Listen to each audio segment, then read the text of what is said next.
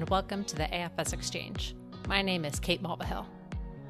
The AFS Exchange is a podcast by AFS USA, where we open the door to hear from members of our AFS family. This is a place to have conversations, exchanges, with AFS host families, students, volunteers, and educators.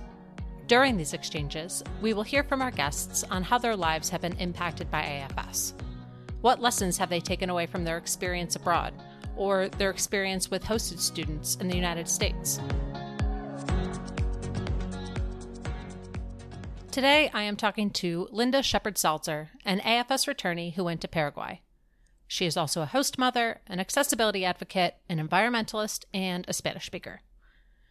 We're going to hear more about Paraguay, a country in South America that's about the size of California. It's landlocked and surrounded by Argentina, Brazil, and Bolivia.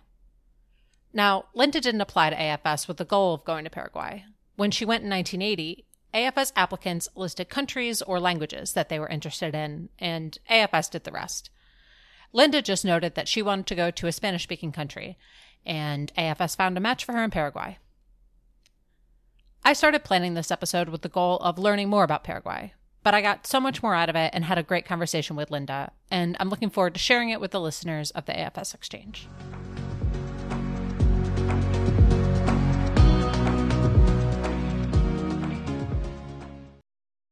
My name is Linda Shepard-Salzer. I currently live in Boston, Massachusetts, in the U.S. And how did you first hear about AFS? The town I grew up in rural Missouri, hosted a number of students over the years. It was a fairly small town. A lot of times we knew the host families, and the school was small enough that we, were certainly aware of the exchange students, and it was kind of a big deal in a small town. So, unlike how AFS works now, Linda did not select her destination herself. So at the time I applied, at that time you put preference, but you weren't the one choosing. You could put your preference, but there was no guarantee of where you would go. I put my preference as Spanish speaking because I had had more Spanish in high school than French. Linda knew a little about Paraguay prior to going on program. When I found out that's where I was going, I was really excited that I was accepted. And I remembered from geography class where Paraguay was in the center of South America. And I knew that, there was Spanish speaking, but not exclusively Spanish speaking. Yes, it's more than just Spanish spoken in Paraguay, but more on that later. And that's about all I knew. And that was back in the days when we didn't have the internet and you looked things up in the encyclopedia. Or the library, other sources at the library. So, and there was not a lot of information at our local library about Paraguay. Or maybe you'd, read something in National Geographic or something like that. So I didn't have a whole lot of information before I went, other than, a blurb that's provided by AFS and then a letter from my host family, shortly before I left to go. But I still have it somewhere with a photo and everything. In Missouri, Linda was one of 4 siblings. In Paraguay, she was one of 6.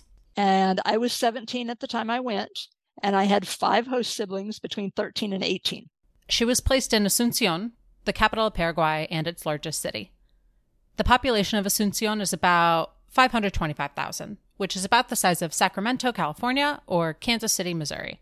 I was from a small town, so that was a change going from town of 12,000 to a city. In her home, in addition to her host parents and siblings, there were a maid and a driver who would come by. They basically went grocery shopping every day. No microwave, very few canned goods at that time. I think peaches and peas were the only thing that we had in cans while I was there that I was aware of. So most of it was fresh and prepared daily and not very much in the way of frozen. Washing clothes by hand. My host mother taught at the time. She was a philosophy and history professor, so she worked outside the home, which my natural mother did not most of the time I was growing up. She did briefly, but so that was because at first when you think about that, it's like, oh wow, you must have lived with a rich family. And yes, on Paraguayan standards, they were fairly well-to-do, but the there was a lot more to do. Please note that this was also 40 years ago, and things are different now. Many homes have the amenities of a microwave, fridge, washing machine, etc. So, Linda was living in Asuncion. What was the community like there? There was a lot of intergenerational activities. So my host family belonged to a local club, and there would be dances and parties where there were, young children and grandparents all out there dancing and interacting, which in the US, there might be like family gatherings where that was the case. When I thought of dances in the US, it was a school dance. And it was, there were some chaperones there, but it was, mostly a pretty limited age range. And, a pretty limited scope of music. But in Paraguay, there were polkas and waltzes and, fairly recent music and variety of languages all at the same event, which was different. I come from a family that's not terribly demonstrative. And in Paraguay, there's, hugging and kissing on both cheeks every time you say hello and goodbye to someone practically. And just in general, more physicality, people hanging around with their arm around somebody's shoulder and things like that. So a little more about the culture of Paraguay. So earlier, Linda had mentioned that Spanish was not the only language spoken in Paraguay. So there's Guarani and there's Spanish, or Castilian, as they call it in Paraguay. Guarani and Spanish are the two official languages of Paraguay. For a very brief overview, Guarani is an indigenous language spoken by people in South America that has been around in varying forms for almost 2,000 years. Spanish was brought by the conquistadores in the 1500s and was the only official language until Guarani was granted status in 1992. It is the only indigenous language of the Americas whose speakers include a large proportion of non-indigenous people. About 70% of the population in Paraguay can speak both Guarani and Spanish to an extent. And then the local mixture of the two is called Jopara. And so what a lot of people really spoke was Jopara. Jopara is a language composed of elements from Spanish and Guarani. The majority of Paraguayans, especially of younger generations and those who live in urban areas, can speak Jopara. It is spelled Jopara or Yopara. So this was all new to me, and I enjoyed learning more about Guarani and Jopara from Linda during our conversation. I also learned a bit about some popular dishes in Paraguay.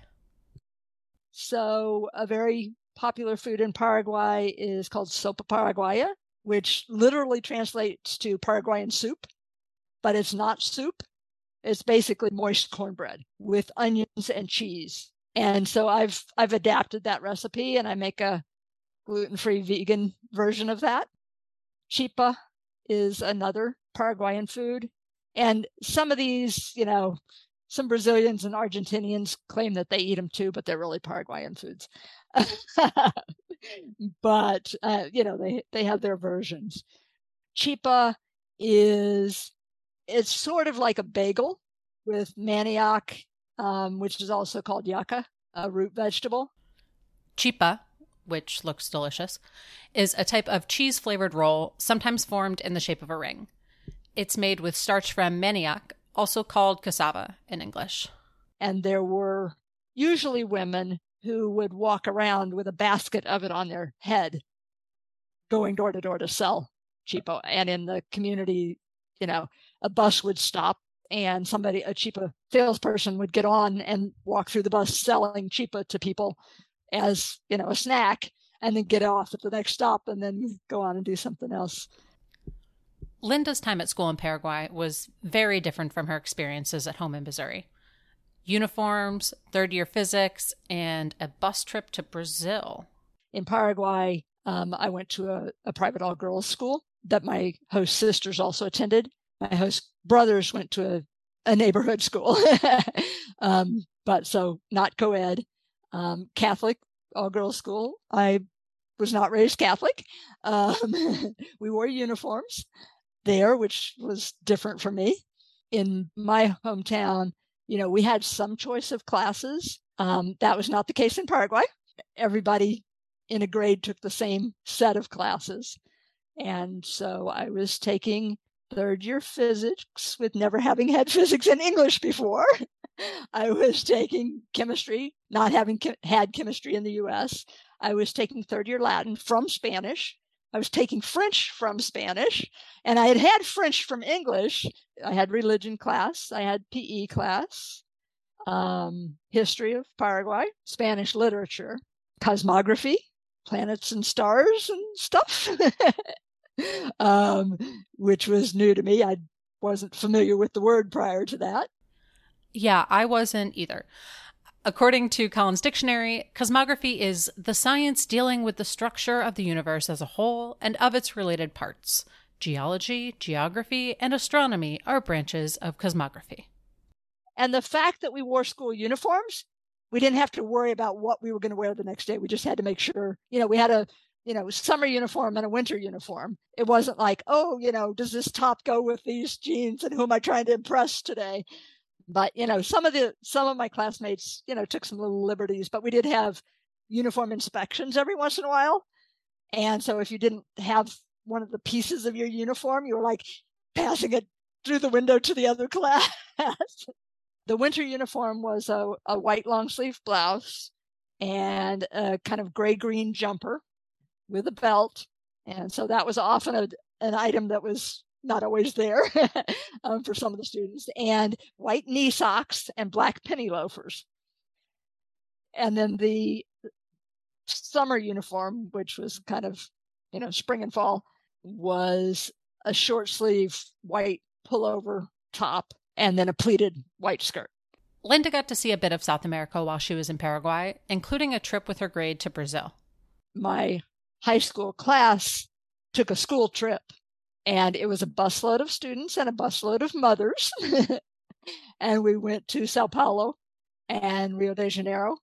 And so that was a pretty big deal. It was pretty much students in one and moms in the other. They figured we couldn't get in too much trouble on the bus, but once we got where we were going, Sao Paulo, we went shoe shopping. That's the specialty there. And Rio, we went to Copacabana and the Christ the Redeemer statue on Sugarloaf. So we played tourist, ate on the beach, and She also took some trips with her host family. So typically in Paraguay, everybody goes away Easter week. They have that week off school, and a lot of people have it off work. And so we went across Paraguay to Foz de Iguaçu, which is waterfalls on the border of Argentina, Brazil, and Paraguay. We also went to Sete Quedas, which is Portuguese for Seven Falls, which is also on the border with Brazil. And my host father worked for the hydroelectric dam that was being built, which did away with some of those falls, which was interesting. But I got to see them before they disappeared.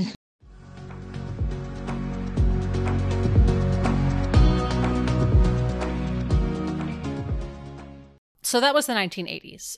Now in the 2020s, how has Linda's program affected her skills and interests today? First of all, she has maintained her Spanish throughout the years. She has also become more open-minded and is able to see things from different perspectives. This has been especially helpful in her job. So I'm a travel trainer, which most people are not necessarily familiar with. So it means that I teach older adults and persons with disabilities how to safely use public transportation in the greater Boston area. There's some opportunity for creativity and communication, figuring out how to provide information based on the learning styles of the folks we work with. Linda provides training to people in the greater Boston area, at schools, senior centers, her office, and out in the community. She gives orientations on trip planning, how to ask for help, how to read maps and schedules, and more. Yes, this is a job. If you live in a city with a public transportation system, there are likely travel trainers like Linda who help people navigate public transit safely. Sometimes can use my Spanish. If I've got trainees that's their first language or their preferred language. Boston is an international city, so we've got folks from a lot of different places. The other day, I was presenting for work and to a group of what turned out to be over 40 people. I had no idea there were going to be that many there. I got there a little bit early, and while I was waiting in the reception area, I'm hearing all kinds of Spanish. And it's like, okay, I need to do this bilingually. Normally, I would allow some extra time for that. But, I pulled it off and just talked a little faster in both languages and presented in both. I don't get to use it all of the time, but it certainly comes in handy and I can switch to it easily. Other jobs that I've had, I used it more regularly. In other jobs, she has worked with immigrants and refugees and been able to use her Spanish. One of the jobs I had after I came back, I worked with immigrants and refugees, many of whom were Spanish speakers. And that's part of how I got that job. I've done some various volunteer things using my Spanish, done some subtitles for a couple of movies in Spanish, and, translated some brochures and information on websites into Spanish on a volunteer basis and things like that, primarily related to disabilities, because that's the field I work in. And a lot of times that type of information may not be readily available in other languages. But it's not just the concrete language skills that she's taken away from her time in Paraguay. Also just being more broad-minded and inclusive, and kind of being able to see things from different perspectives, which, also comes in handy with my work, with folks with disabilities. Like, okay, I need to think about other ways that I can present this information, or how can I look at it from different angles and think about how someone else might be perceiving it, or what they might need based on how they take in information, whether it's a different language or just a different way of learning. Knowing how difficult it was for me at first, even having had some Spanish, if I come across someone for whom English is not their first language and they're needing some help, I'm going to go out of my way to try to help them if I can, and think outside the box. Okay, maybe I don't speak the language they speak, but can I show them a map? Or do I have photographs that I can share, or things like that? Or draw diagrams, or, how else besides spoken or written language can we communicate if we don't have a common language? Or do we have some common language that's not the first language for either of us that might work? Another thing that I think came out of my AFS experience is an interest in the environment and how it's all connected, and, everything we do affects the whole planet, as far as that. And so helping people use transit if they're able to, is also maybe getting some cars off the road, or reducing some trips as far as the environmental piece. While these small changes do make an impact, Linda knows that it'll take a lot more to affect lasting positive change on our environment. And that means cooperation. And with climate change, it's affecting us all. And we can't do little piecemeal things here and there and expect, to make a difference. We have to work together. And the more that we have practice working together and interacting in positive ways for whatever purpose, that will help. And people that know other cultures and other languages and can be the leaders in things that require global cooperation and effort. Linda has contributed to making positive change by being a host parent. Her brother's wife is an AFS volunteer in Wisconsin, and a few years ago, she shared a profile of a student from Sweden who she thought would be a good match for Linda's family. And so she would see the profiles of the students that needed host families. With our first AFS daughter, she was like, we've got a student that you need to look at the profile. We think you guys should host this student. And we looked at the profile, and so she's also gluten-free and I'm gluten-free. And they knew that it might be difficult to find a host family that understood her diet. We got the information about her, and it was about a month before they were supposed to arrive. We talked about it, and surprisingly, my husband said, okay. Things went from there. So we hosted her, and some of my concerns going in, why we hadn't applied to host sooner, was I kind of felt like mostly they were looking for families that had siblings in the same school to help them, meet friends and find their way around and things like that. And I discovered that was not a requirement. Yes, having a teenager in the home is not a requirement for being a host parent. Families can look like a couple with no children, empty nesters, or parents with children in the home. Members of the LGBTQ community can be host parents. Single adults and single parents are also welcome. I also thought the fact that we were vegan, they might not be excited about placing someone in a household with a special diet. Our arrangement was that our household would remain vegan, but when we went out or when she was hanging out with her friends or at school, that she could eat whatever she chose. And if we were going out, we were obviously going to pay for, her meal, whether it was vegan or not. And when the student returned to Sweden, she became a vegan. And years later, she moved back to the U.S. and ended up marrying a friend she met during her exchange year. He was one of her first friends that she met at school. Then we took a year off after that, and then we hosted again. And again, it was my sister-in-law who said, oh, we got another profile that we think you should look at. And our second daughter from Finland, also special diet. She was vegan. And so that was a good match. So my final question to Linda was, why do you think intercultural exchange is important? Just to broaden everybody's perspective and to understand that we're not the center of the universe. Just learning about their own culture more, because a lot of times you learn about things by sharing it or sharing it with others or teaching it to others. I got asked some interesting questions. Is it true that families in the U.S. have robots? I got questions the other way, either coming back or when I was about to come, do they live in houses, and things like that. Then part of the process too is when you come back, sharing information.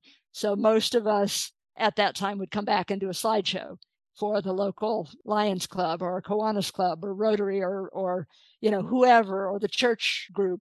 And so having the experience yourself, but also sharing it when you get back, like, hey, I'm local and I did this and this is what I learned. And it might encourage, other people to go on exchange. And it's very different from being a tourist somewhere, because you get to know the real people in their daily life and that sort of thing, and not just the person that works in the hotel or the person that serves your meal and things like that. So that's a huge piece of it, is really becoming part of the community.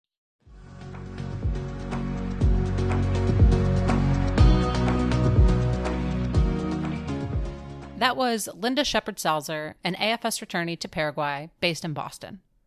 A big thank you to Linda for chatting with me about her experiences in Paraguay and how the skills she learned on program are still relevant 40 years later.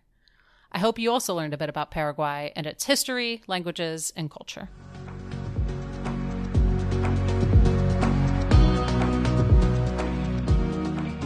Thank you for listening to the AFS Exchange. I'm Kate Mulvihill.